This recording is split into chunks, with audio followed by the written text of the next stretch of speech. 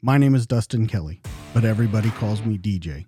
I'm prior Army, serving as both a Ford observer and a military police officer.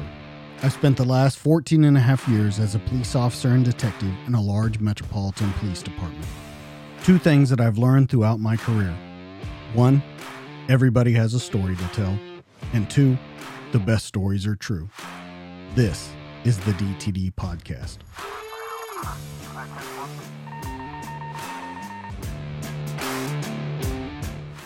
In 3, 2, 1, and we're live.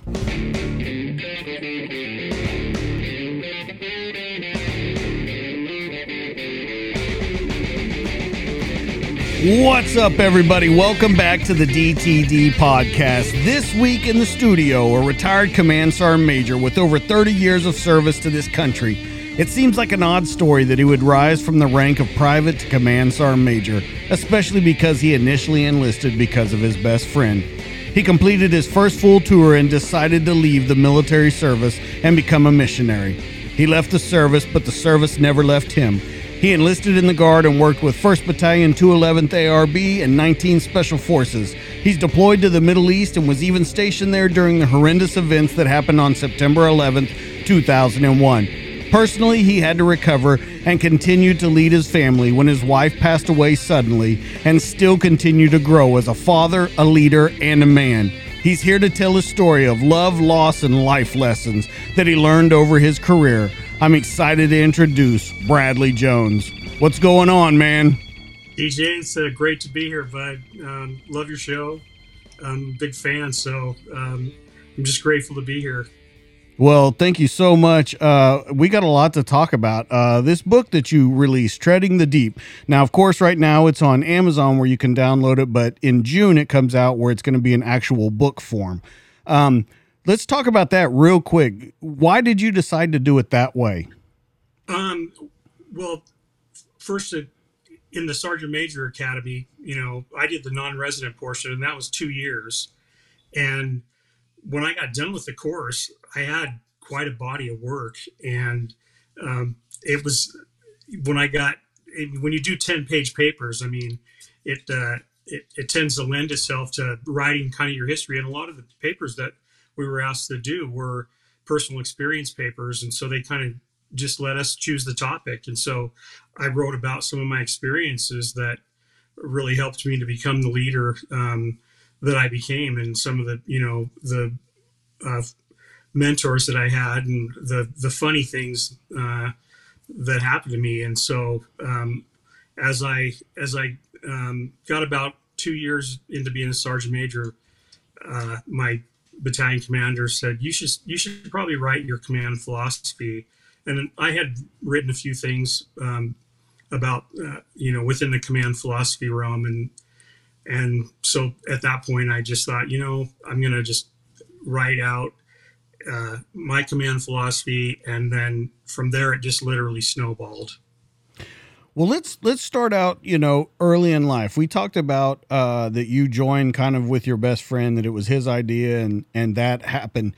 But I want to talk about your family life. And it wasn't, I would say, a tumultuous family life growing up, but it definitely wasn't a normal trend. At one point, your mom moved with a guy to Australia. You moved over there for a little bit. You had a really hard time adjusting over there and wanted to come back to the United States. So let's kind of talk about that family basis and how it set you up for not only your military career, but your command philosophy, and then how you acted as a father later on, because you bring it up a couple of times in the book. Absolutely. Well, my mom, her parents, my grandparents moved over to Australia when I was probably 3. So I have very, very few memories of them. So I basically grew up with a set of grandparents that were in Sydney, Australia. And so my mom went over to visit them, and then that's how she ended up meeting somebody. And then we ended up moving over there for my junior year of high school. And so, going over there, and kind of one of the stories that I talk about in the book is just, once you leave the United States, then you realize, you come to some pretty massive realizations about, your country. And I realized that, my country meant a lot to me. And I won't, no spoilers, but there's a funny story about that. And so coming back from Australia, my mom stayed and I came home and lived with my grandparents. And so I had, the goal was to finish high school. I did that. And then at that point, I really didn't have a plan. And so my best friend was leaving for the Army, already enlisted. And he asked me one day to go with him to the recruiting office. And so I said, sure. So we went over there, and, recruiters being recruiters, they asked what I was interested in. And so I ended up taking a practice ASVAB and doing pretty well on it. And they said, hey, you can pretty much do anything you want. And I had really no vision of what I wanted to do. I knew I didn't want to go, infantry or something like that. I was, 118 pounds sopping wet. And so I hit upon, all of a sudden a memory came back to me while I was looking through jobs. And that was that I loved to go to the airport and watch airplanes land. So I, signed up to be a radar repairman, and so did that first year, that first enlistment.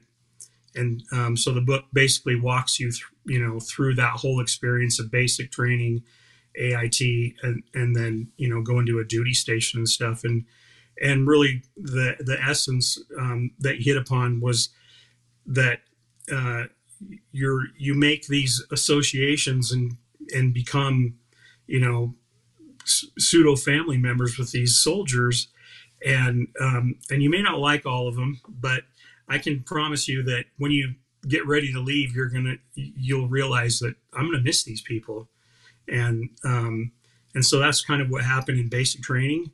It's what happened in AIT, and now and then when I got to my permanent duty station, you're kind of adopted into these families and enjoy these family associations, and you, like I said, you may not enjoy all of them, but some of them you'll become best friends with. And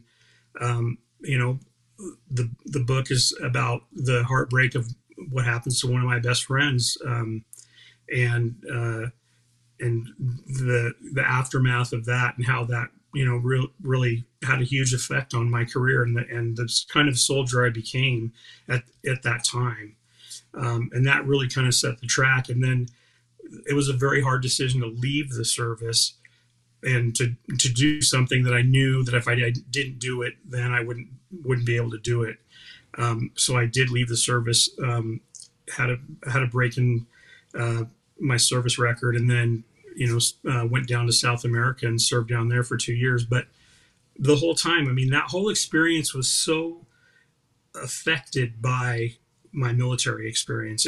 It just permeated my missionary service. And so, coming back, I can remember distinctly thinking, as soon as I get settled wherever I'm at, I'm going to go and take a look, and it might be back on active duty, but it turned out to be the National Guard. And so when I did that, aviation, I was already part of aviation branch as a radar repairman. And so as soon as I found out there was an Apache unit here in Utah, I told the recruiter, we don't need to go any further than that unit. Right. Well, with your military service, I want to kind of go back. We got a little ahead of ourselves, but I want to go back to Australia, because I think that with your mom staying there, you coming back here, that sent you down towards a path, because you mentioned it a couple times in the book that you knew you couldn't go back to Oregon. You just couldn't. You had family, you got along with them, you saw them on leave and everything like that, but you just couldn't go back. Now, you talk about your dad, too, and we're going to talk about Jack a little later on, which is not your father, but he is a very important man in your life. Yes. And the reason I bring that up is because you talk about your dad maybe writing one letter to you, not spending a lot of time with him your entire life, just him kind of being absent from there. With your mom staying in Australia and choosing kind of that life, you coming back here, not having your father, did you kind of feel like you didn't have a family? And do you think maybe that's why the Army felt so much like a family so quickly off the bat? Well, I mean, absolutely. I did come home and live with my grandparents, and they were very good to me and stuff. But I had that nagging feeling the whole time I was with them, like that, and that feeling was, I've got to get out of here. I've got to get out of here. I cannot stay here. I'm not gonna thrive. And so, I remember the moment I told my dad that I was going into the service, and I was totally shocked at his reaction, because you know he was very, very proud and very pleased, very complimentary and stuff. I didn't find out until probably 2 or 3 years ago that my dad actually had gone into the service, and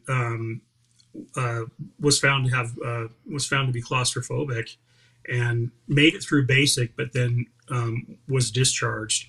I didn't know that. He never shared that with me. Does that seem odd to you? Huh? I mean, does that seem odd to you? Yes, that was shocking. I went after my dad passed away. I've got some of his personal effects, and in those personal effects were discharge papers, and I was blown away. Had no idea. So, when you say you couldn't thrive, of course you got along with your grandparents. You had friends there and everything. When you took this test, though, when you took the ASVAB to go in the military, and you did well enough to go anywhere, I got the feeling from the book, though, you still really didn't have kind of an idea of what you wanted to do, because you talked about watching planes land, but then you quickly dispel that by saying that you were in a bumpy aircraft, so you didn't want to be on an aircraft, you just wanted to be around aircraft. Yeah. I mean, when the recruiters are like, "Oh, you want to be a pilot?" No, I don't want to be a pilot. No. So I very quickly made that clear. Like, I'm not interested in flying, but I am interested in something technical. And they brought up a few jobs, and one of them was radar repairman. And as soon as I saw the job and saw the description, I said, "You get me that job, and I'll enlist." And within probably a day or two, they had the job secured for me, and the rest is history. Are you glad that you did that? Because there, after basic, you go to AIT, you spend 52 weeks there. It was originally supposed to be 22 weeks, Yep. but with delays, with setbacks, and I want to talk about a couple of the setbacks in particular, but do you think that that was a good idea? Are you still happy that you chose that MOS? Do you wish you would have done something else? Because as much as I can think good for it, I can also think bad for that decision. Right. Absolutely. Yeah, I'm glad I did that. I think that being made to wait for something was not easy for me, and I think it was good for me that there were delays, and there were regular delays between classes, stuff like that. But I also failed that first radar, or the first part of the tactical radar. So I had to go back a couple months and join a class that was behind. And so at that moment, that really set in my mind that this is what I want to do. Because at the time, I was seeing soldiers that were saying, "I'm done, just discharge me." They'd get the general discharge, soldier can't adapt to military life, whatever chapter that is, I don't remember. But I was watching people leave and give up on that goal, and so I really, at that time, I said it in my mind, I have to do this, because I am not going back to Oregon. I'm not going to go back and work in a restaurant as a busboy like I was doing before. And so there was that moment of determination that set in, and I said, I'm going to graduate from this course. Now, I obviously didn't realize that leaving AIT and going to my permanent duty station, that after all that toil in Fort Gordon, that I wasn't going to work on a radar. But that came with its own set of circumstances and growth. Well, and you bring that up, that you didn't work in that. And I want to get into that, because your first duty station, after all these setbacks, after going so long through through AIT, and that's a very long time to spend in a school, a year. Oh yeah. Especially being a young guy, that's a very long time to spend in a school. So you get to Fort Huachuca, which I was stationed at Fort Huachuca for my last duty assignment as a military police officer. And when you hear that, that's not the greatest sound in the whole world to get stationed at Fort Huachuca. Now, I ended up loving it. My wife loved it there. Yes. But when you hear it, it doesn't seem like the greatest thing. And then I can only imagine arriving there in 1984 that it wasn't really that great other than a bunch of desert and dirt, because it was just getting built up when I was stationed there. So you go there and they tell you right away, look, you're not going to do the job you were going to do. You're going to be in this whole other area. So I've got to know the mentality in your mind of you telling yourself, I can't fail. I can't go back to Oregon. I can't do this. And then right when you get to your first duty station, you're just kicked in the gut and said, all this thing you did that you stuck out, that you put in your mind, put it away because we're not using it. Yeah. And, I had never heard of Fort Huachuca. I didn't know there. I mean, everybody's heard of places like Bragg and Benning and Fort Hood and places like that. And my classmates, a lot of them went to those places. And you get there and you mentioned Jack. And here's who I really want to talk about, because I think Jack, more than anyone else in your career, had the most impact on your career. And I think it's from the very beginning. You mentioned him as a father figure to you later on in the story. Mm-hmm. But I want to know right off the bat, had anyone man-wise in your life treated you like Jack did? My grandfather. Okay. And the thing was, my relationship with my dad was good. It's just that he was always kind of at arm's length. He always lived away. As soon as my parents got divorced and he remarried, he always lived in Boise. He lived in Idaho Falls. He lived in Spokane, moved to Seattle. He always lived, 3 hours, 5 hours away from us. So we didn't see him that often. He wasn't part of our everyday life. So when you saw him, it was great. And then, you knew it was going to end in a couple days, and that's that. And so, my grandfather, I look exactly like my dad. And so I know when living with my grandparents, that they looked at me as kind of, a second version of my dad. And so, I know that they really enjoyed having me there, and they were very good to me. And my grandfather, I still hear his voice in my head, like I hear Jack's. And so when you go to Jack and you tell him, look, I'm not supposed to be here. You were really nervous. He was a master sergeant at the time, but you tell him, look, I came here to do this job. And he tells you right away, I mean, he definitely could have taken it a completely different way, but he tells you, I'll take you down there. If you wanted to stay with them, you can stay with them. If you want to come back with me, you can come back with me. With that style of leadership, do you think that carried through your whole career? Absolutely. I mean, his patience level for me, in that initial encounter with him, like I said, it has spoke volumes over the year for me as a leader, and recognizing that in younger soldiers, that there's that nervousness when they're around you, and that you, as a leader, at least in my opinion, it's always a good thing to try to bridge that gap. And Jack was very gracious in saying, hey, let's go down to the radar lab. If you want to, I don't have a problem with you if you want to transfer down there. And so, we go down there and obviously find out, hey, this isn't the place to be. They're all going somewhere else and waiting for orders. And then to have him kind of say, well, let me show you this other thing. And to take me out we went out to the Black Tower and I got to see UAVs. That was in 1986. Those things were state of the art, and basically that was the genesis of drones, and then night vision goggles. Those hadn't been fielded yet, and I got to see some of the really early versions, and was blown away that you could actually walk into a dark room and see everything, stuff like that. So for him to like take the time to kind of take me to a couple of facilities on the base. And I mean, because EPG, and you probably know this from being there, it's spread out all over that base. And so he took the time to show me those things, and then was kind of like, well, what do you think? And I was thoroughly impressed, and so that was an easy decision to go, okay, I can get behind this.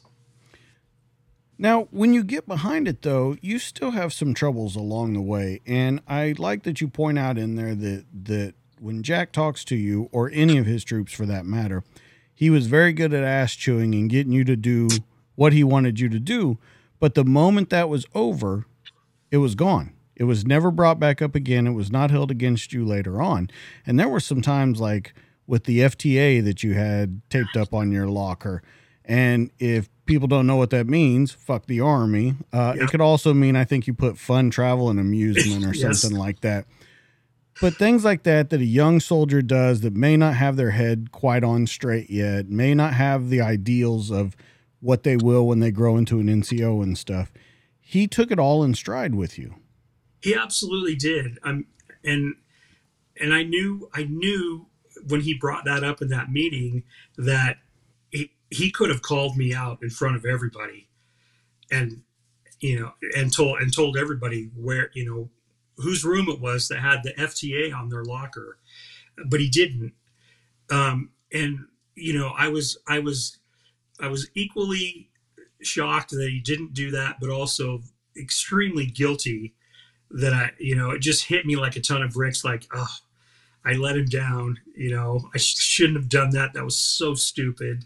But he, at some point or early on, he said to, us young soldiers, like, hey, I may get mad, but once I'm done chewing ass, then it's over. As long as you guys, do what you're asked to do or meet the expectation, then we're fine. I don't hold a grudge. It's done and over with. I don't want to hold on to it. And that was the first time I ever really heard a leader enunciate something like that, a principle, like a solid principle like that. So Jack, his prints are all over me as a leader. Well, and you're talking about the 80s. That's not the kind of NCO that was normally, especially at that rank, that was around. That's a guy that had been around, seen a lot of stuff, and coming to the end of his career in the 80s, that was not a very normal thing to see. Another person that I want to talk about from there is Roger. And there's a lot of things that happened with Roger. Now, Roger was an E5, the way I understood it in the book. But he was one that worked with you, kind of took you under his wing, and he expected things too. And that was another kind of misstep on your part, maybe being young, maybe not knowing everything, that you thought, since you guys worked out and were so close together and hung out, that it was a different kind of relationship than it was between, say, you and Jack. Right. No, the bottom line was I tested him. And I got the results, and he, let me know in no uncertain terms, like, when I tell you to be somewhere, you better be there. And I just remember, saying, no problem, won't happen again. And so, he was another example of somebody like Jack, and I know Jack mentored him also, because Roger had been there for a while before me. And so, he was mad, but he got over it. And then all of a sudden, boom, his sense of humor came back.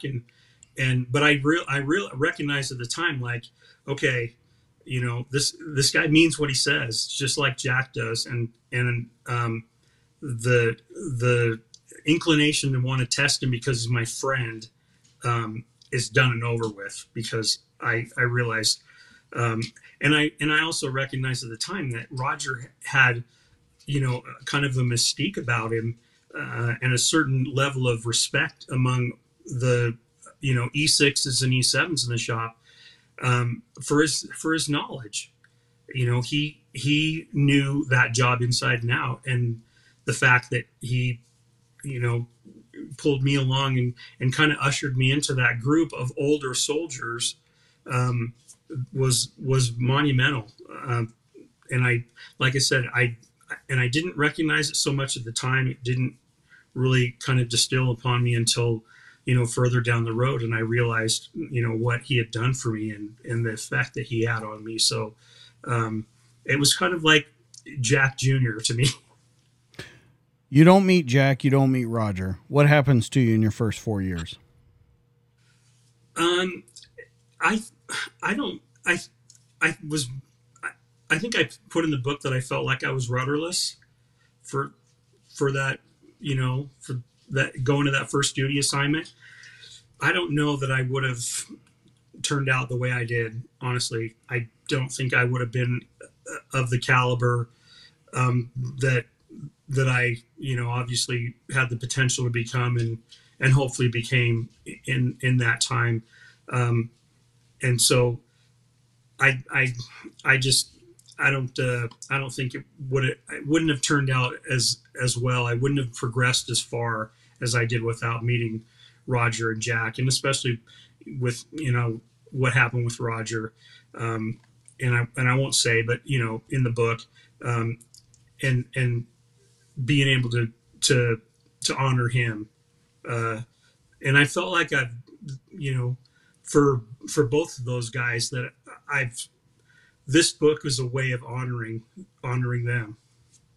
Well, I want to talk about that. And you say you don't want to spoil too much, but I think it's important to talk about Roger because I saw an overarching kind of statement in your book from the very beginning to the end. I mean, you even mention it in basic training. You seem to point out a lot of times that the last time you see people, whether they PCS, whether they leave the service, for whatever reason, you're saying goodbye to them. You'll never see them again. And it starts to become ingrained in your head that you'll never see them again, even if that may not necessarily be true. When something happens like with Roger, and I hope that we can open up and talk about it, of what happened to him being killed in Manila, mm-hmm. Do you think that kind of cemented that fact in your brain? Like when I say goodbye, that's it. I think it was just more of a general kind of knowledge that, you come together with these people, you bond with them through your experiences, whether it's basic or school or, a duty station or what have you. And, chances are that you're probably not going to see them. And especially in like Jack's case, because Jack was older, and Roger obviously was probably 5 years older than me. And so his death was absolutely a tremendous shock. And so I think it was just more kind of the lamenting or the sadness following, when your best friend moves away, when you were young and you had a best friend, and all of a sudden you find out, oh, well, they're moving across the country, and that, can have a huge effect on a soldier or on a person. And so, with Jack, I at least had him there through the majority of that time. And Roger and I kept in contact while he was in the Philippines. I still have his postcards that he sent me. And so, there was always that with him, at least, hey, let's get together if we can, later on down the road. And and the great thing about social media is that I think that it's reuniting a lot of veterans that have lost contact with people that they had, regular everyday experiences with, but also extremely, stressful, harrowing experiences. I think it's bringing those people back together. And I think the generation of, the first Gulf War and the, invasion of Iraq and stuff like that, I think those soldiers and service members are starting to come back together now and starting to, they had a time where they were away from each other, where they got out of the service and got on with their lives and stuff. Well, now they're realizing the value of coming together again. I didn't have that opportunity with Jack. I did talk to him on the phone. I found him in 1980 or 1996. I found him and I called him in Atlanta, Georgia, and I talked to him on the phone and I thanked him. And that was right before I went to Kuwait on that first deployment, right before September 11th. I was able to thank him and tell him, this is where my career's gone, and thank you for all that you did for me. But I bring that up, Brad, because even if you look back to basic training, you talk about it with your battle buddy about you guys leaving and you never seeing anybody again. And so when you say that it was maybe just a thought in your head, I still believe that it was more than that with you.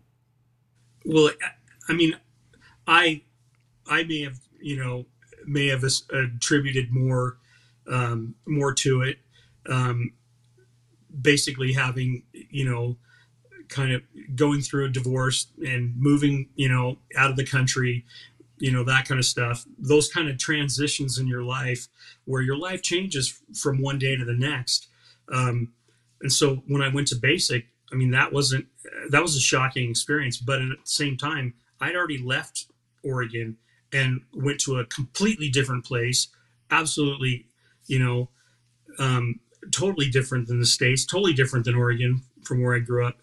And so I think with, with my battle buddy and stuff, I've searched for him for years, and I honestly just got in contact with him probably about a year and a half, 2 years ago, and he's in Dallas, Texas. And we were at Fort Hood when I was mobbing for Afghanistan. He was stationed there. We were there for 3 months together, and I never knew it. Wow. So let's talk about a couple more of the, I guess, missteps and some stuff that you had done in your career. Let's talk about PLDC when you get sent there. Now, you moved up rather quickly. Jack entrusted you with a lot of stuff, and you moved up rather quickly in the ranks. You were also chosen to go to PLDC. You were getting ready to do a big R&D research project, and you asked if you could maybe get out of it. They said they were going to send you anyway. But you get sent to PLDC, which is kind of your first non-commissioned officer school. For people that don't know, it's your first kind of leadership school in the military.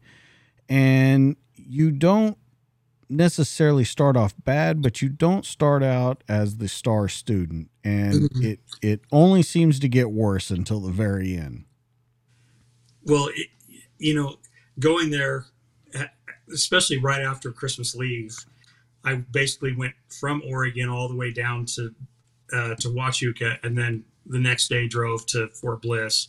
So I was driving, halfway across the country, and part of me didn't want to be there because part of me wanted to be on the project where everybody was going to Fort Walton Beach, Florida for like 3 months, and knowing that I got taken off that project, for this school, and Jack was very direct about it. No, this is not about you, chasing girls and getting a tan on the beach. This is about your career. And that was a hard pill to swallow. And that was really the only time I ever really felt like I pushed him as far as I felt I could push him, and trying to talk him into letting me stay on the project. But nonetheless, there definitely some my car broke down and I had to get it fixed, and, got back to Huachuca late, and, was unprepared really to go. Had somebody else got my gear for me, and so packed up my car and headed out to El Paso, Texas, and Fort Bliss. And so being in that first environment, I was pretty young. I'd only been an E4 for probably, 6 months by then. And so I had gotten my E3 right before I got to Huachuca, and then Jack put me in for a promotion and surprised me within a couple months of being there. And so that came like well before I had ever imagined it. And so sitting in the classroom environment there, and trying to absorb this material that I guess at the time I felt like, when am I going to be able to use this? I'm still like a junior, back in the shop. But I didn't, and and then of course, getting kicked out of the course. And the backstory behind that is that crew that I was working the project on showed up to El Paso, showed up to Fort Bliss the day that we got our 24-hour pass. That was actually in the original book, and we had to cut it down. So that part got cut out. So we're at the formation to be released, and I'm looking across the parking lot, and I see all my buddies from Huachuca from the project are standing around a car, and I'm thinking, what are they doing here? And I realized, oh my gosh, that's right. They had to stop at Fort Bliss for a course. Well, they came to pick me up from the pass, and I was so freaked out that they were there that when they changed the time of the formation, it just went right over my head. Didn't even hear it. And so I took off with them, and they had hotel rooms and rental cars, and so we went out and steak dinners and had a great time. And it was Super Bowl Sunday. It was the Super Bowl where the Giants won. And anyway, so then I end up going back, and I'm an hour late for the return formation, and then just all hell breaks loose, and they put me through the gauntlet in that. And part of me just wanted it to be over, and then the other part of me was like, they're testing you. They're trying to see what you're made of. And I'm so glad that I went, and then I know in the one part I called back to the shop and told him I got kicked out. I talked to Jack, and Jack's concern was, hey, we'll deal with this when you get back. Just get back here safely, get a good night's sleep, and then drive back tomorrow. Don't drive back today. I said, okay. And then one thing led to another, and I was able to appeal and get reinstated and finish out. But I painted rocks and chipped paint off doors and cleaned up, break areas, and, stripped and waxed and buffed floors for the rest of the time I was there, and graduated with the most demerits in the history of the NCO Academy at Fort Bliss. Yeah. What was that number? It was, they told me it was 2 million, over 2 million. I already had 25 demerits, and they have a chart. And so it was one demerit for every 30 seconds you were late, but it doubled every 30 seconds. So, it went 1, 2, 4, 8, 16. I was 57 minutes late. So that's 114 times doing that.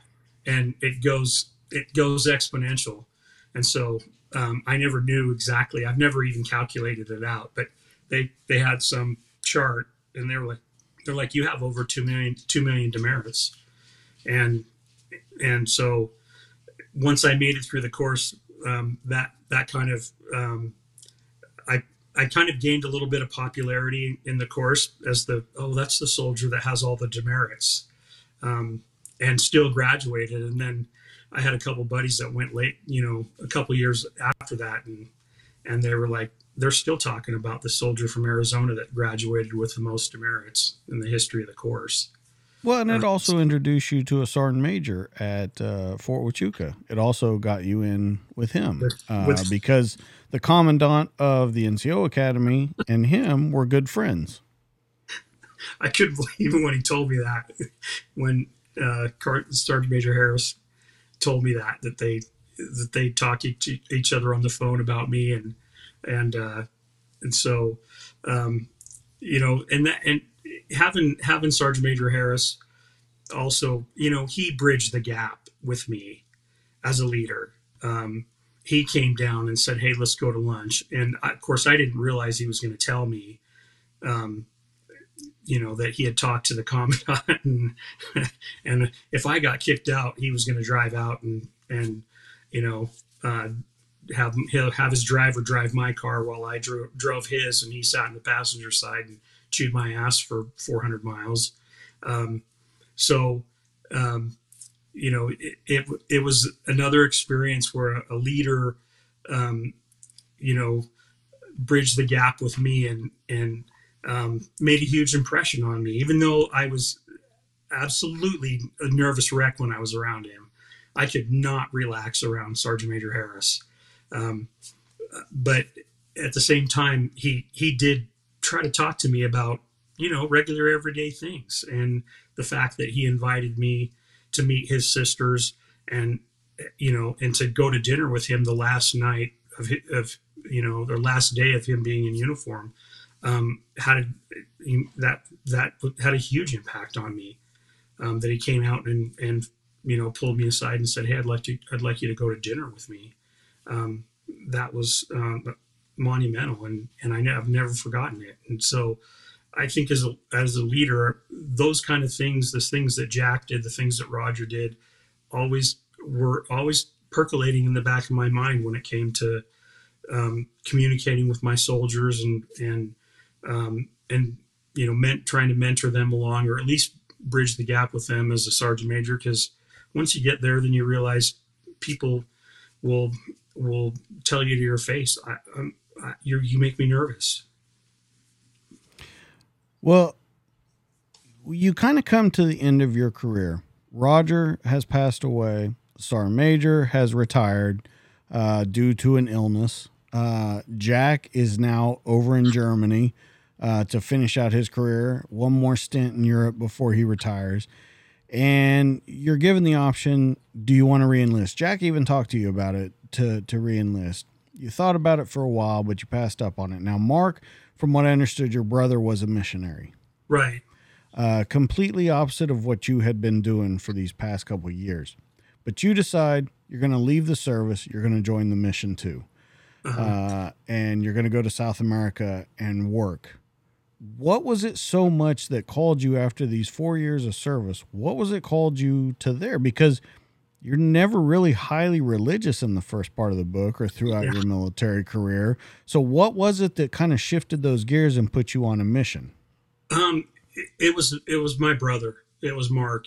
I saw the change in him. I saw how much growth he experienced for his missionary service, and because I was able to go see him. He served in Boston, Massachusetts, in New Hampshire and Maine and Massachusetts, and I was able to go see him when I was stationed at Fort Gordon. So I was able to get up and visit him a couple times, and so I saw the change in him. And it just seemed to give like some more direction. And I think that my association with Jack and Roger and stuff definitely helped me,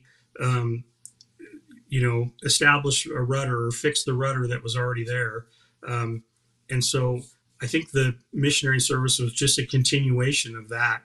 And I knew that if I didn't do it then, that I would be too old to do it. And I mean, and I had been engaged and had, a girlfriend here and there that I felt like things could have gotten serious with them, but I really wanted to do something that that was unique. And so I chose that opportunity to go down there and like I said, it just everything that I had experienced in the 4 years set the stage for that whole experience down there. And so I honestly, when we were leaving to go to Argentina, I recognized that the missionaries around me, a lot of them had never even been out of the state of Utah or out of their home state, wherever that was. And to leave the country was a big deal. That was it made him nervous and uncertain. And to me, it felt like a big giant adventure. And so I kind of recognized what was going on in when we were traveling. And so I was able to at least kind of say something to him like, hey guys, everything's going to be fine. We're going to be fine, and then going down there and just experiencing, a completely different culture and it has a huge effect on you. People ask me, they want to criticize the U.S. Fine, we're Americans. We have the right to complain. But I can tell you one thing: you go down to Embassy Row in Buenos Aires, Argentina, and there aren't lines in front of the embassy to get paperwork to get into France or to get into Belgium or to get into Europe or Africa or any other country. But there's a line in front of the embassy of the United States that goes down the block and around the corner and down that block. And I saw that with my own two eyes on Embassy Row, and that said a lot to me about my country and what it stands for.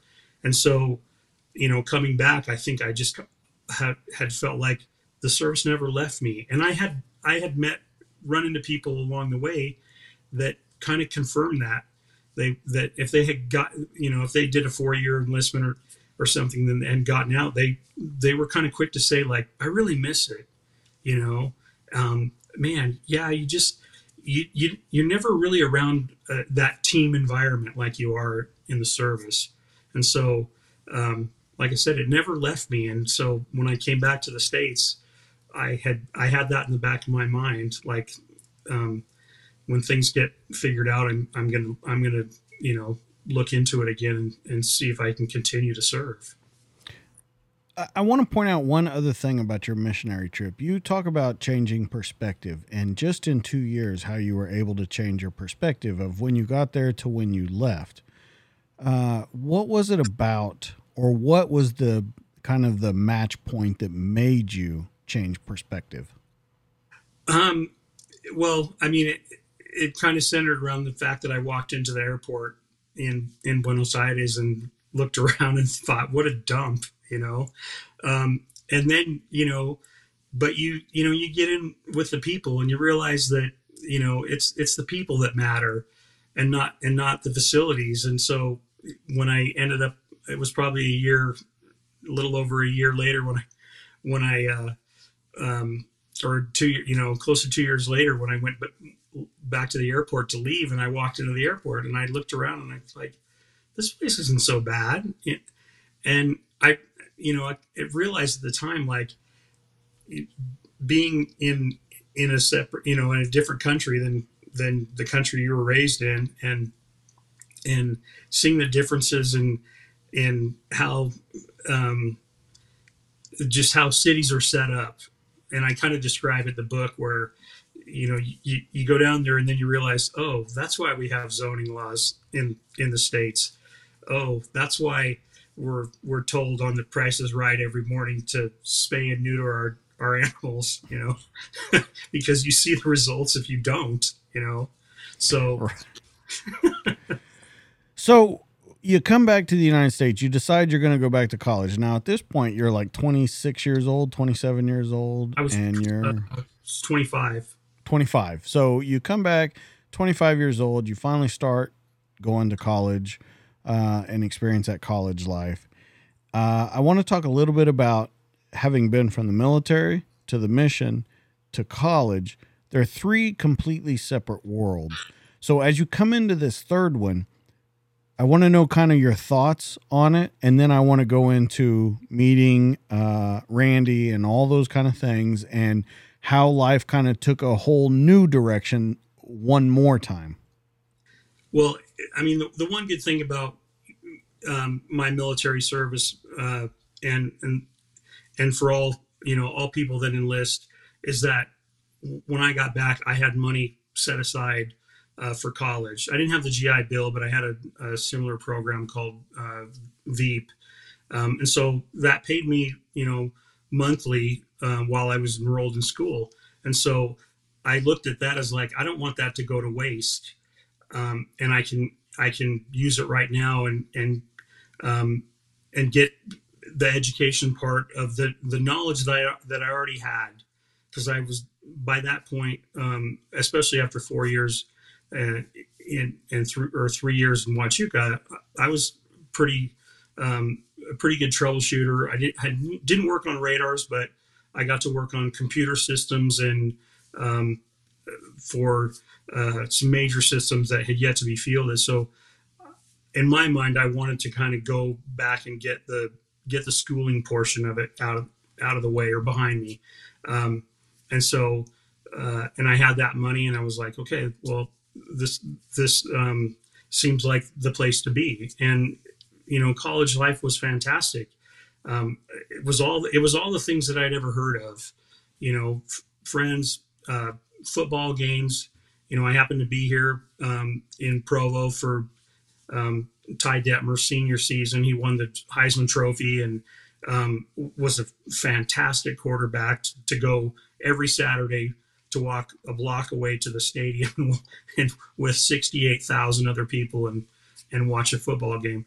Just stuff like that was just awesome. And then, being here, I'd never lived here before, but I'd been at Huachuca, and that's high desert. And I came here, and the hiking and, mountain biking wasn't really, like it is today, but the hiking and climbing and stuff were amazing here. And so, being in that environment in a college setting was awesome. It was a great time. And then, obviously meeting Randy and recognizing that, early on, like I'd like to get to know her, and how that really, had a massive impact on the rest of my life, for obvious reasons. But do you think going there at 25, do you think that helped you? Yeah. It didn't take long for people to, friends, to at least, in a lot of cases ask me, how old are you? And I certainly didn't look my age at the time. But, and like when I was in Argentina, it was like, okay, well, that's the missionary that was in the army for 4 years before. And so that kind of set me apart a little bit amongst that group that I'd already been out in the world. And so, coming back to Provo and entering school and stuff, I think somehow, or it didn't take long for people that didn't know me to find out, either by asking or by somebody else, that I was a little bit older. And so Randy she was already a junior at that point, so she was a little bit older than the than the regular crowd, the freshmen and stuff like that. And so I think we're kind of at that point where we were both recognized that okay, well, it seems reasonable to take the next step in a relationship if that's how you feel about each other. And so she had a missionary call. She was supposed to go to Argentina also, and I didn't want to stop her from going. And so we dated, and I enjoyed every minute of it, but in the back of my mind, I was thinking, she's leaving, and I don't want to stop her because I know where she's going. And so that kind of set some stuff in motion for us to really kind of evaluate how we felt about each other and what that meant, because some decisions had to be made about her going or not going. Well, when you talk about that going or not going, and she decides to stay, so you guys end up getting married. You decide that that was the whole reason that she stayed, that this relationship needed to start. You guys get married. I thought it was interesting that you got married during the Rodney King riots in LA, and a lot was going on around there. You guys wanted to start your life and kind of, get moving in that next direction with children, everything like that. But I want to talk a lot about the illness and stuff, because it seemed to come kind of out of nowhere. It seemed to disappear, then come back. And there was a couple different kind of weighing in points. So if we can, let's talk about you guys starting a family, you joining the National Guard, and having a child, and then a second child, and then a third child. But really, everything that's going on while you're also fighting this illness. And, really early on, I mean, looking back on it now, I pretty much recognize that Randy was probably suffering or was suffering from depression back then. And so, I don't care who you are when you join your life with another person, it causes some stresses and stuff that you probably were never anticipating. We all go through the in love stage and the euphoria of that and stuff, and think, oh, well, okay, well, if we get married, then that continues. Well, in a lot of relationships, when they get married and stuff, all of a sudden the weight of the relationship and the responsibility of it sets in and stuff. And so, I think there was Randy was very close to her dad. She was the middle child. She was kind of the confidant of everybody in the family, her older sister, her younger sister, her dad and her mom. And so I think there was probably some depression issues that were never addressed then, looking back on it. But as soon as we got married, then her parents' marriage started to go down like the Titanic, and they'd been married for 33 years. And so, we basically kind of were on the sidelines watching this whole thing unfold. And her, her kind of being in that role of confidant with both parents was absolutely not healthy for her. And I didn't handle it all that well, as a husband, or really as a friend. And so, in that, microcosm of your life, that causes a certain amount of stress and strain that is going to come out somehow, some way. It's going to come out. It's either going to come out physically, it's going to come out, emotionally or mentally or spiritually, or all of the above. And so, Randy was after Matt came and we thought, okay, well, some of the health things may have been related to being pregnant. And then Adara came shortly thereafter and stuff. And then we thought, okay, let's see how things kind of level out after Adara was born and stuff. And they never did. And, one doctor would say, oh, I think you might have, Epstein-Barr, or, I'd never heard of fibromyalgia. I'd never heard of chronic fatigue syndrome or any of that stuff. And so those were all kind of really, honestly, kind of new diagnoses at the time.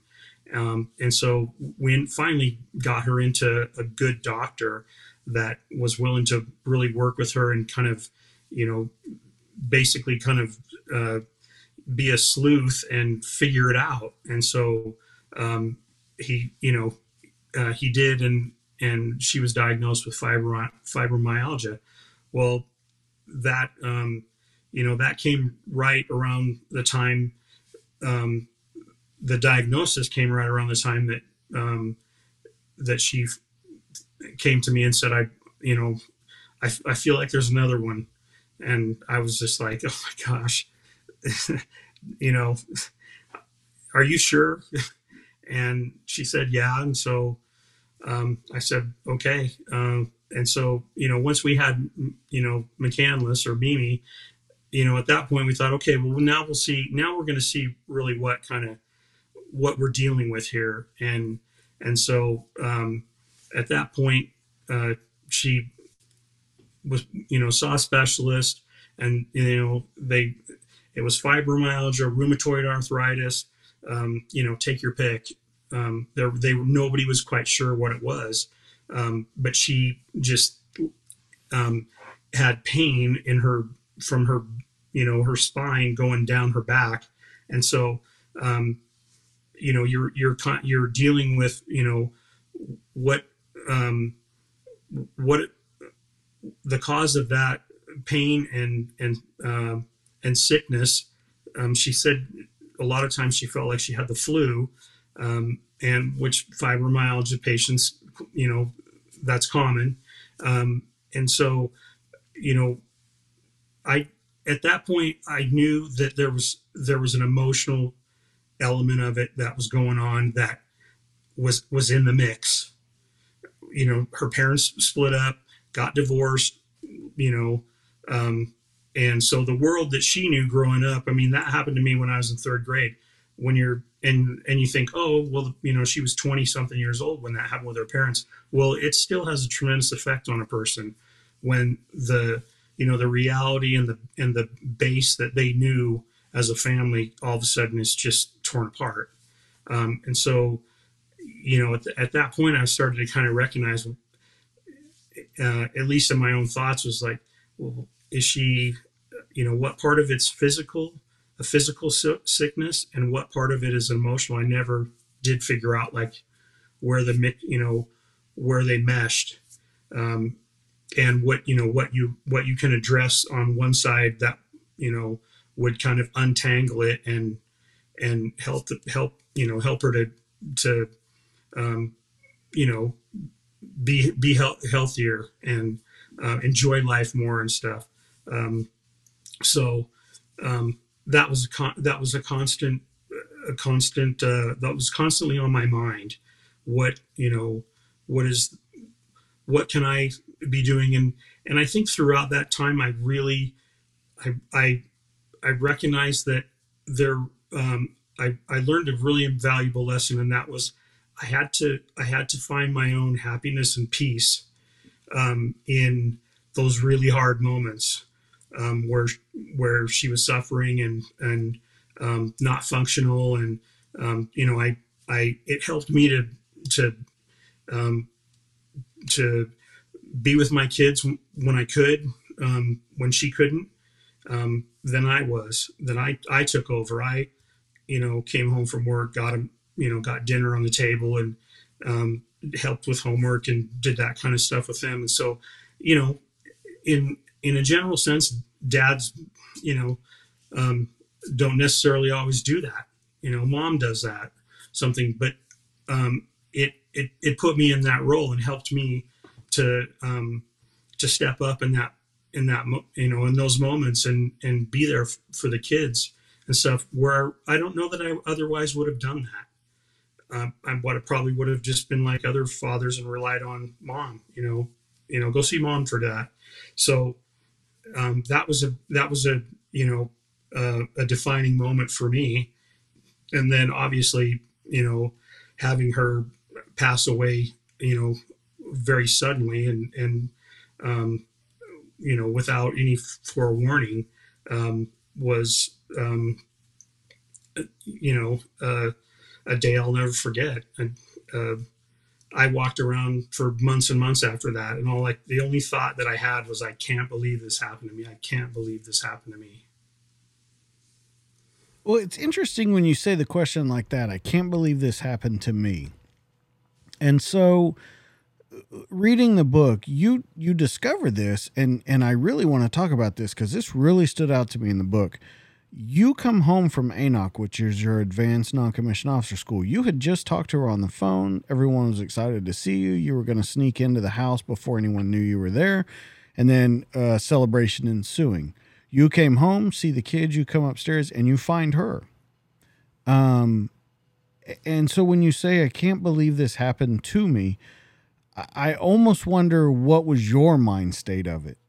Does that make any sense with the question I'm asking? Well, I think what, I can remember, getting close to the house. I mean, I called her from, Page, Arizona, from Glen Canyon Dam, and it was in the evening, it was dusk, and said, look, I'm going to try to drive through. If I get tired, I'm going to pull over. But, unlatch the front door so I can get in, and I'm going to try to drive straight through. And the crazy thing was that as I drove on, I would stop and gas up or pull over and get a drink or something, and think, gosh, I'm not tired at all. And so I come rolling in as the sun's coming up here, and walk into the house, and then go into the bedroom and see that she's asleep, but that she's not. She I could tell that she was not in a position that she normally sleeps in. And when you're married to somebody, those are things that and from being married to them, and how Right. how she'd pull her hair back and stuff, and her hair was in her face, and so the reaching over and grabbing her and feeling, I put my hand on her hip, and she was ice cold, and in that moment, I mean, you in the blink of an eye, all of a sudden your life is absolutely totally different, and you have to deal with that. And the first thought that came to my mind was my kids. How is this? They need to know that their mom's gone. And how am I going to do that? What am I going to say?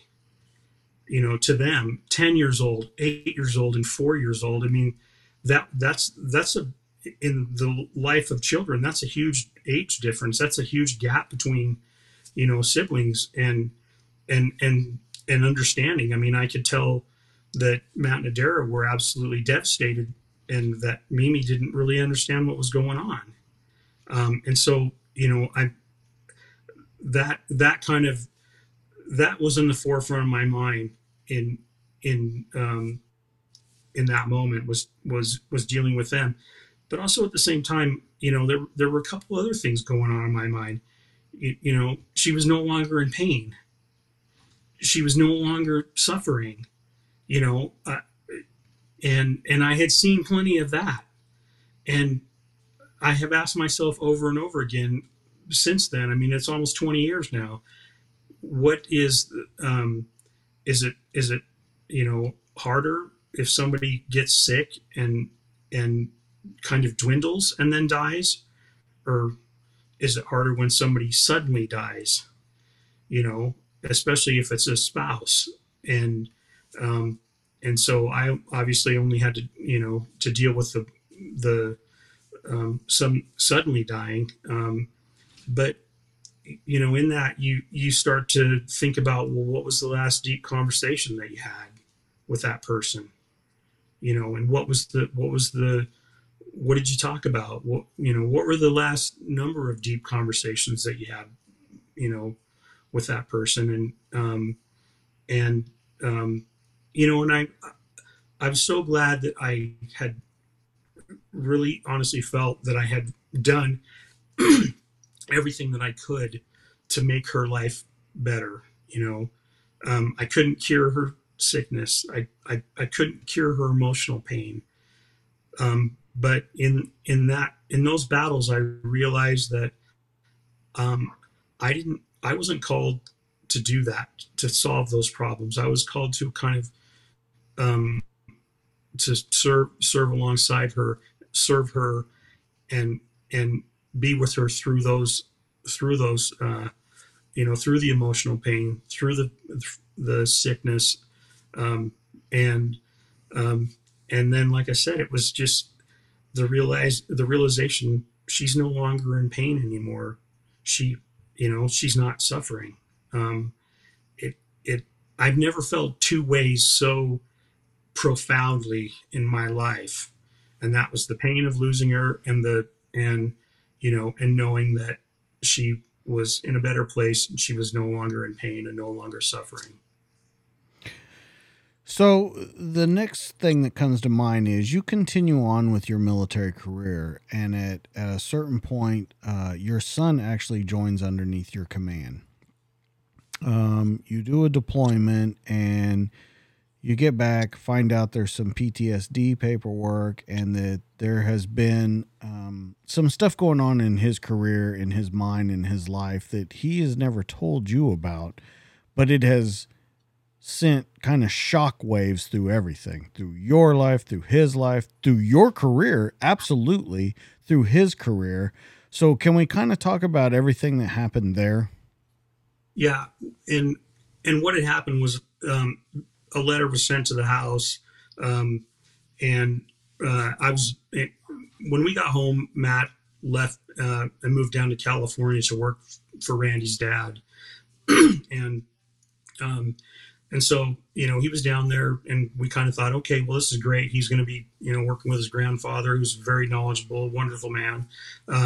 And gaining experience, with Noel, and so I get this letter for him, and I had just gotten used to opening his mail. If there was anything time sensitive, I would either call him or, figure out a way to get him the information that he needed and stuff, because we were still in the yellow ribbon phase where you have to attend certain things, and because with guard units, everybody kind of scatters to the wind when you get back from a deployment, and so you don't have that captive audience like you do when you're deployed or or in the regular army.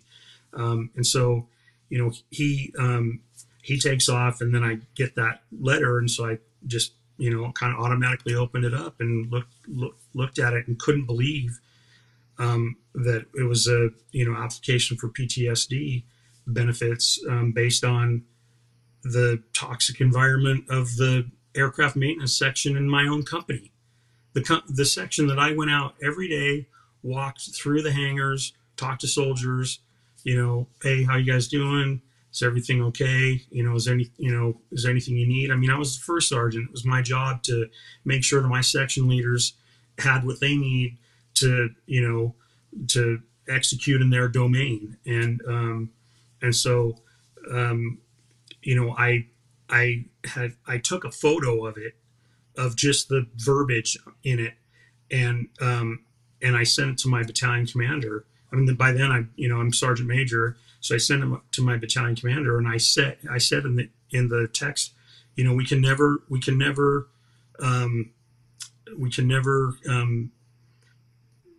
completely eradicate toxic leadership, or feel like it's that it's taken care of. And so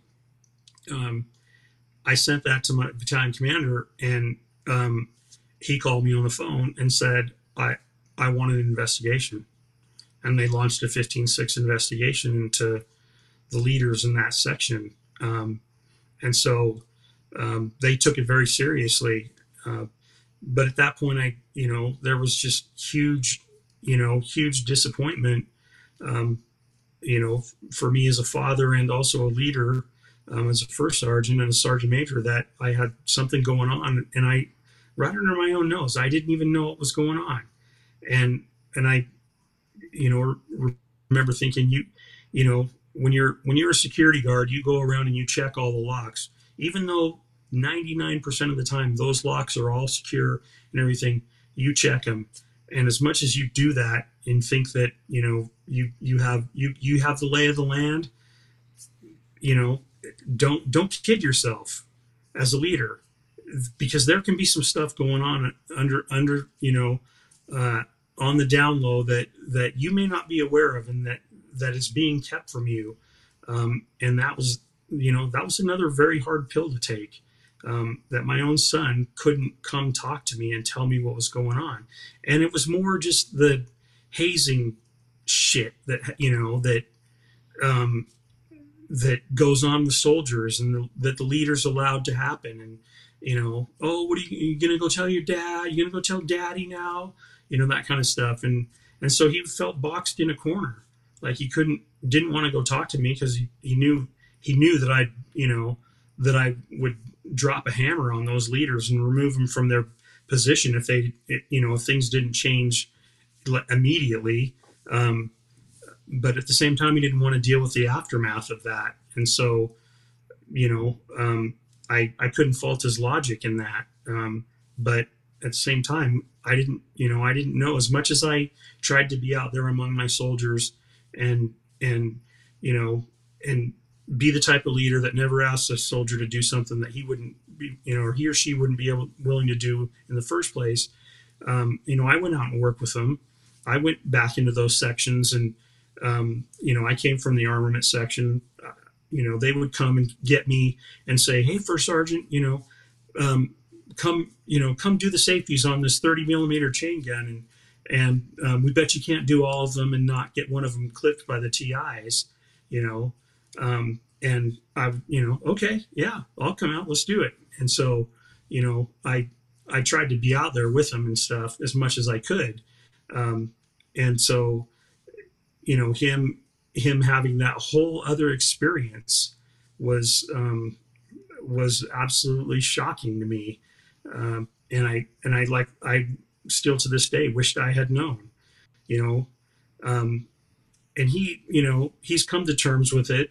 And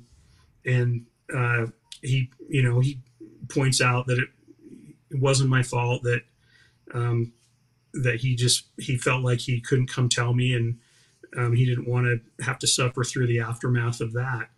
And so, you know, that set in motion a whole bunch of other things. You know, as a leader, I started thinking, well, what else am I not seeing? Well, and that's my question to you, Brad. I have so many that come here, and I want you to understand that these are going to be kind of hard questions that I'm asking you, but I truly, reading the book, want to understand them. The first one is, he says it's not your fault. Where does the fault lie then? That's my big question. Where's the fault lie? Well, I mean, to me, it lies at the foot of the leader. And I tried to tell, you know, the first sergeants that were, you know, that were under me when I was sergeant major, and then obviously the sergeant major that came in behind me, you know, don't kid yourself to think that you know everything that's going on, because, you know, chances are you don't, and that there are things going on that that are you know, you're not going to be made aware of, and you have to constantly be on, you know, the vigilance for toxic leadership can never stop. And so, you know, to me, that was my responsibility to know, or at least to find out that was the atmosphere going on. Because honestly, when I remember when I would come around, you know, those E6 leaders over Matt's section, I mean, they grab him and, you know, pull him beside him and say, "We're taking care of him, First Sergeant," you know. And so with that, with you being the first sergeant, and I heard that you said if you would have known, you would have come down hard. You would have dropped the hammer. Yeah. So here's where I try and differentiate. Do you drop the hammer as a father or as a first sergeant? Well, I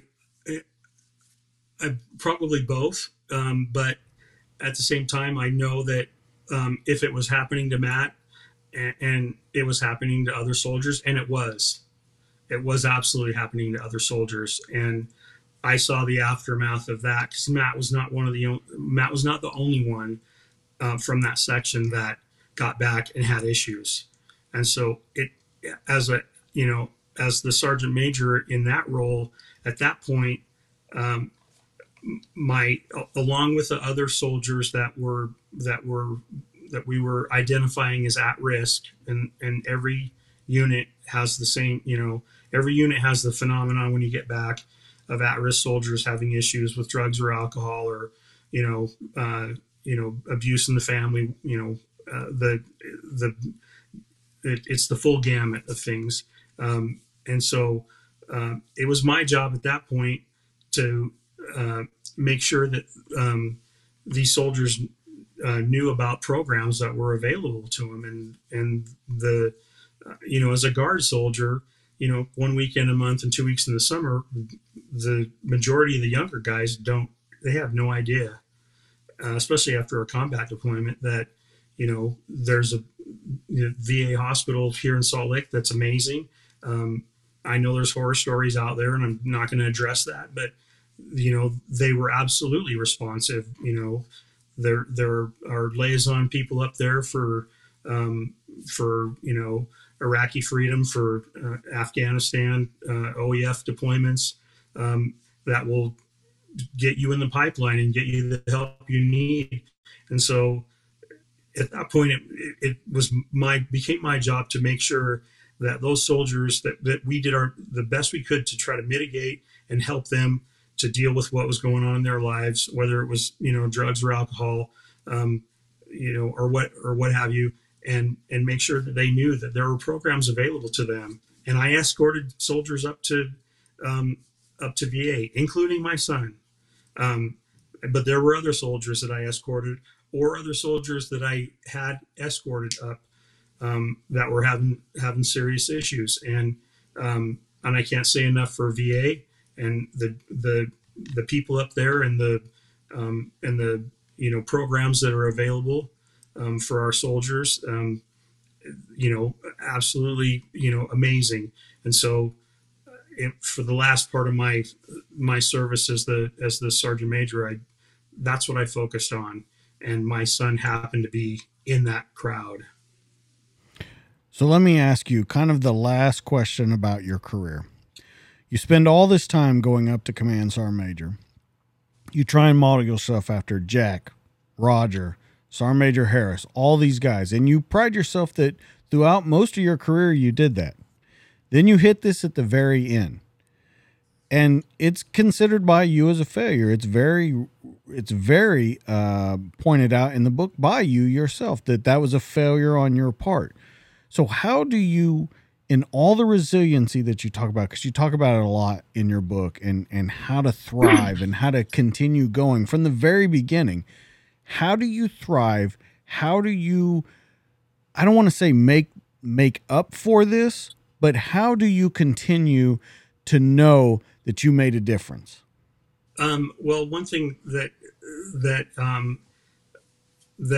I would say is a definite sign is that I still have soldiers that reach out to me and talk to me, and I have helped soldiers who are either out of the Guard or still in the Guard, and I just got an instant message from a soldier of mine yesterday. He's at Fort Bragg. He's going to Ranger School. He joined aviation, was in my command, and he messaged me and said, you were my first sergeant major, and that meant a lot to me. And this guy's going on and doing great things. But there's also those that are struggling. And so with Matt in that crowd, one of the benefits of him is that he's kept in touch with many of the soldiers who have left the Guard following that deployment and gone on, into other pursuits in their lives, and had other struggles and stuff. But on a pretty regular basis, I ask Matt, have you talked to so-and-so? Have you talked to so-and-so? What's going on? And if I feel the need, I don't have a problem. I still have all their phone numbers in my phone. I have no problems reaching out, sending a text, and letting a soldier know, or a veteran know, hey, we're still here for you. And I've had plenty of them reach out, and I carry with me all the contact info to VA hospital, those liaison people up there that have, you're an OEF soldier. Okay, well, here's who you need to contact, or come up and see me and stuff. And so, to me, that's part and parcel of the, the leadership role that I had is still caring for these, for these young people, and making sure that if they need help, I'm stepping up. And that's a great way to look at it, with a life of service to them, and then continuing on afterwards, because I think throughout your career, you searched those people out after it was over. And I think for you to go back and search for them is a whole new way of looking at that system. And it's kind of a 360 of what you experienced. Even though as great as they treated you, as much as they taught you, you still at the end had to kind of reach out to them. Now you're reaching out to the soldiers. So I think it's absolutely fantastic. I want to get your final thoughts on your career as a whole. Just this book is about life lessons. So what's your main takeaway from this book?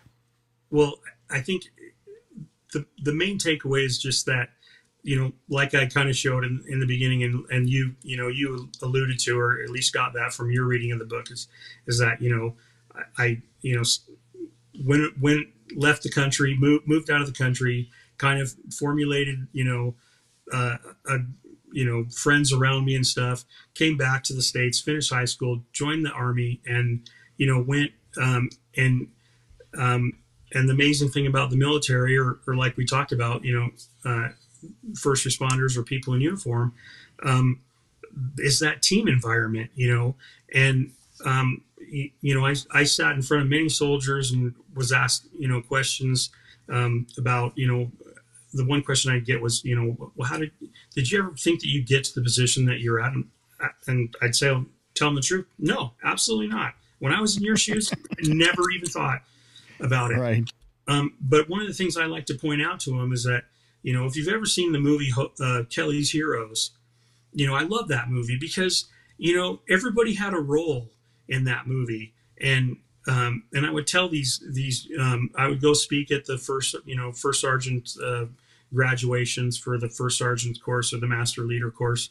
And I would talk about, there's a lesson to be learned in that movie. And that's, you had the comedian, you had the guy that could get things, you had the guy with all the technical knowledge, the guy with the vision, the guy with the motivation and stuff. I would say to them, look, in your units and among your people, you identify those people, because every book you read, some of the most recent books, especially during Iraq and Afghanistan, one of them ones, something Platoon, it doesn't come to my mind right now, but an awesome book, Outlaw Platoon. And they identified, who was the comedian, who was the motivator, who was the one that, the computer savvy person. They identified all those guys. And that's what the beauty of it, is that when you bring those, those personalities and perspectives together, and you mold them or let them mesh into a team, the possibilities are limitless, and that's the beauty of the military, and so I leaving one base and going to another is always a hard thing, but I can guarantee you're going to be adopted into a new family. And then, and one thing I've told soldiers is, you may do 4 years and decide I'm done, I'm out, I'm going to move on with my life. But I can promise you that when you get out on the outside and get some time between you and your service, you will start looking back on that time, and then it will start to mean something to you. It'll speak to you in a way that it probably didn't before, and it will reinforce your belief in the great melting pot of this country and the great melting pot that's found in the service. And so I think that kind of just is a revolving message throughout the book, that how those relationships affected me, and to be able to honor those people that had a huge impact on me. I'm very happy, and tremendous gratitude that the feedback I've got thus far in the book is just that that it's resonating with people. Well, I want to talk about where we can get this, because, like you said, lessons on life and leadership, everyone could take some of those, especially with ones that come from such a different place in so many parts of this book. They come from different parts of you, different parts of who you are, and I really would like people to get out there and get a hold of this. So let's talk about where we can get this book. Now, we've talked about it that you have done it in a special way, and that was one right now it's digitally, so I'm guessing Nook Book is the only way to get it as of right now. And Amazon Kindle. Okay. You can download it. So Amazon Kindle and Nook Book. Now, you've done a special thing with Barnes & Noble and then another bookstore too. So if we can talk about that a little bit of when the book will actually launch. Well, it's being published by Morgan James, and they have agreements with Barnes & Noble, and that's the major player as far as the brick and mortar bookstores. There's a bunch of other independent ones that I have a list of that I've really never heard of. That it'll be in there in those bookstores also. So June 14th, it'll get released into those bookstores and mainly Barnes and Nobles, because that's where there's Barnes and Nobles pretty much. There's almost 700 across the nation, so they'll be able to do that. They can order it on Amazon. The audiobook will be out probably a week after the June 14th release. And I just completed the recording of the audiobook. So that will be out on Audible. And so they'll be able to at least hear me narrate the book and not somebody else. Right. I think it always ends up better. So let's go over real quick. We can get it on Nook Book, Amazon Kindle as of right now. June 7th, is that correct? June 14th. I'm sorry, June 14th, it releases on paperback. Barnes & Noble is going to be the major backer, but you can get it on Amazon there, also through the independent bookstores. Where can people find you on social media? I'm on Twitter as author BP Jones, and I'm on Facebook. That was a little bit more difficult because that's a number involved in that. Hold on, I actually have it right here. Okay, so Instagram is author Bradley Jones, Twitter is author BP Jones, and then Facebook is bradley.jones.3914 is my Facebook identifier. I'm also on, I have a website on WordPress, so it's authorbradleyjones.wordpress.com, and on that, I've been uploading blog posts that were deleted scenes and outtakes from the book. In many cases, backstory that isn't necessarily included in the book because of editing and for word count, stuff like that. So I've been going back through all the chapters, and I was allowed to put so many photos in the book, but I have way more photos than that. So I wanted readers to have a more immersive experience if after they read the book, if they want to go find out, because there were some chapters written about my childhood and stuff that didn't make the final edit. So I wanted readers to be able to go and read about me and experience those things. So a lot more to read in the deleted scenes, and then a lot more photos. Well, and on, of course, my website for the show, we'll be able to put some more pictures for you. You filled out the intake form, so there's everywhere that people can contact you. They just need to click on it. Guys, you can find him on Twitter. You can find him on Facebook. You can find him on Instagram. You can find him at his WordPress website. Be ready for this book to come out. June 14th, it's going to hit the bookstores. Independent Barnes & Noble is going to be the major one. Guys, if you want some more of me, you can find me on Instagram at the DTD_podcast. You can find me on Facebook at the DTD podcast. And you can find me on YouTube, where all these conversations are in video form. Guys, make sure you go check out this book, Treading the Deep, Inspirational Lessons on Life and Leadership by Bradley Jones. Don't forget to go check out our sponsor, Police Coffee, because Police Coffee will get you going in the mornings. It's an officer-owned business dedicated to crafting the finest coffees and blends and shipped as soon as they're made to provide you with the freshest coffee available. Each batch is roasted fresh by people who know what it means to stay vigilant. And our specialty coffees do not waste one drop when flavor is concerned. Our coffee is some of the best you'll find, but it also serves an important cause. They give back to our community. 50% of their profits go towards helping family members of police officers who fell in the line of duty.